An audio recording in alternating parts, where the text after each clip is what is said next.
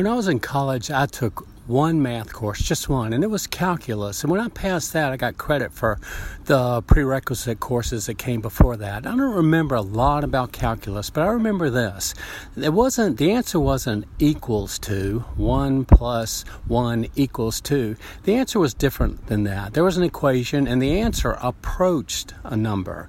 It was a curve, and the curve got closer and closer and closer to an absolute number, but it never quite reached it. It approached it, but it never quite was equal to that number.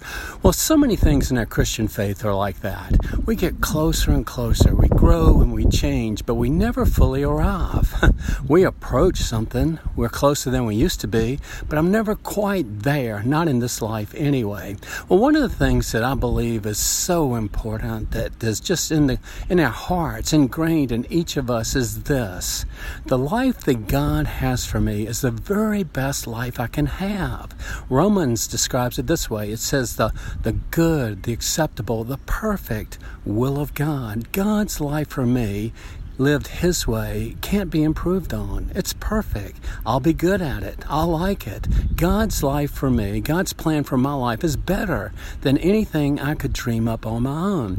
And I want that to be a part of my life, and I'm closer there than I ever was before, but it's not equal yet. I'm approaching that, but I've still got a ways to go. But when I think of important things to talk with you about, boy, that rises to the top. It's so important that we're convinced that the life God has for me on this earth, during this speck of time that I'm here, the life God has for me is the very best life I can have. If I live my life God's way, then I'll have no regrets. Every regret that I've ever had is based on a memory when I slipped outside of the will of God. And even though I'm not condemned by that, and I don't stand guilty before God now because of what Jesus did for me, I don't think the regrets will ever go away. The life that God has for me is the very best life that I can possibly have. And I want to get closer to that.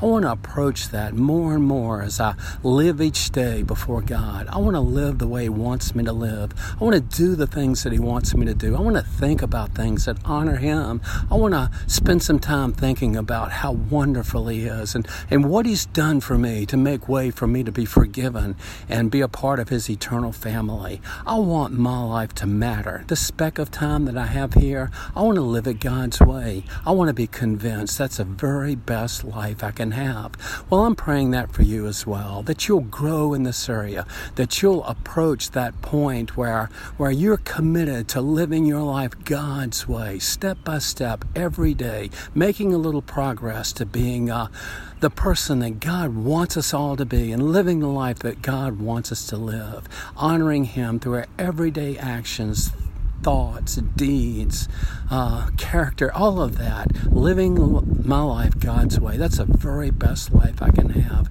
God, would you help me to grow in this area? While I have a sin nature, I'll never arrive. I'll never get there, but I want to get closer. I want to live my life the way you want me to live it, and I want to be convinced that that's the very best life that I can have. God, would you help me with that?